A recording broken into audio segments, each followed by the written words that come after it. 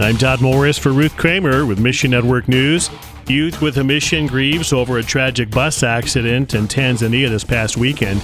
And Wycliffe USA connects with local Bible translators already at work in Madagascar. Find your place in these stories and more right now on Mission Network News. Two key mission leaders remain in critical condition following a tragic bus accident that claimed the lives of 11 Youth with a Mission, or YWAM, workers in Tanzania. We now turn to MNN's Ruth Kramer for details. On Saturday, February 24th, participants in a YWAM leadership course took a field trip in two buses to Maasai Land, where they observed a thriving community development program. On the return trip, a truck that lost its brakes smashed into YWAM's second bus, crushing it from top to bottom. 11 gospel workers were killed, including the local YWAM base leader and the training director. 8 believers were badly wounded, and 2 remain in critical condition today. Please pray that they'll stabilize. These believers need to be moved to a different hospital with better care. Pray their transportation goes smoothly without any complications. Pray for the children and spouses of those who passed away. Pray that they would not grow bitter towards God for taking their loved one.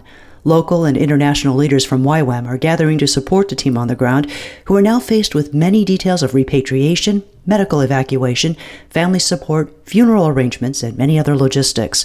The estimated cost of all these arrangements is approximately $350,000.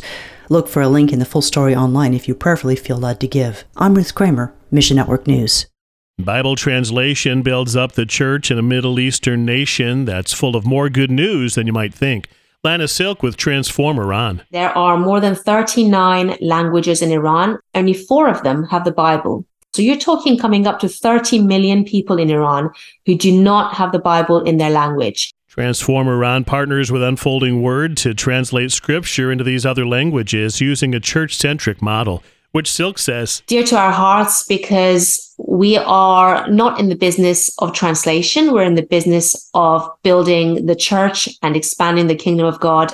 As we go through translating the word, we're also inadvertently building church as people come together and worship and study and learn together in languages that they've not used before in the context of the church. Silk says many in Iran are disillusioned with Islam and looking for answers. And when they look, we want them to find Jesus. Transform Iran invites believers around the world to pray. Pray and give where you can, but help us raise awareness, because I see so much misinformation in the West about what God is really doing in a country like Iran. Find your place in the story and the full report at missionnews.org.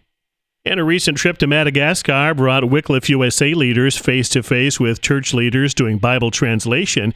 Wycliffe USA's Andrew Fleming. We spent a good amount of time at a church that has over 20,000 members. They have 5 different services. And going to that church service, being able to spend time with the translators and hear them talk about how God's word had affected their communities, you just realize that God has gifted the church, and the church is taking up that mantle. Most of the languages in Madagascar have no access to God's word. Madagascar has about 23 different languages or language variants. Wycliffe's mission is actually to see God's word translated into every language of need. The local church started translation work in 4 minority languages. Now, Wycliffe USA is coming alongside to provide the technical support needed to complete and publish the New Testament in these 4 languages. Right now is a pretty exciting time. Wycliffe USA is engaging in more Bible translation projects than we ever have before. Your prayers and gifts can help pave the way for all people in Madagascar to access the life-giving words of Scripture. Learn more and get involved at missionnews.org. There's opportunities to support the work by going or giving. I started in missions work by going on a short-term trip, and God captured my heart. Mission Network News is a listener-supported service of One Way Ministries. You help bring stories of the heroes of the faith and a voice for the voiceless. Look for the support tab at missionnews.org. For Ruth Kramer, I'm Todd Morris.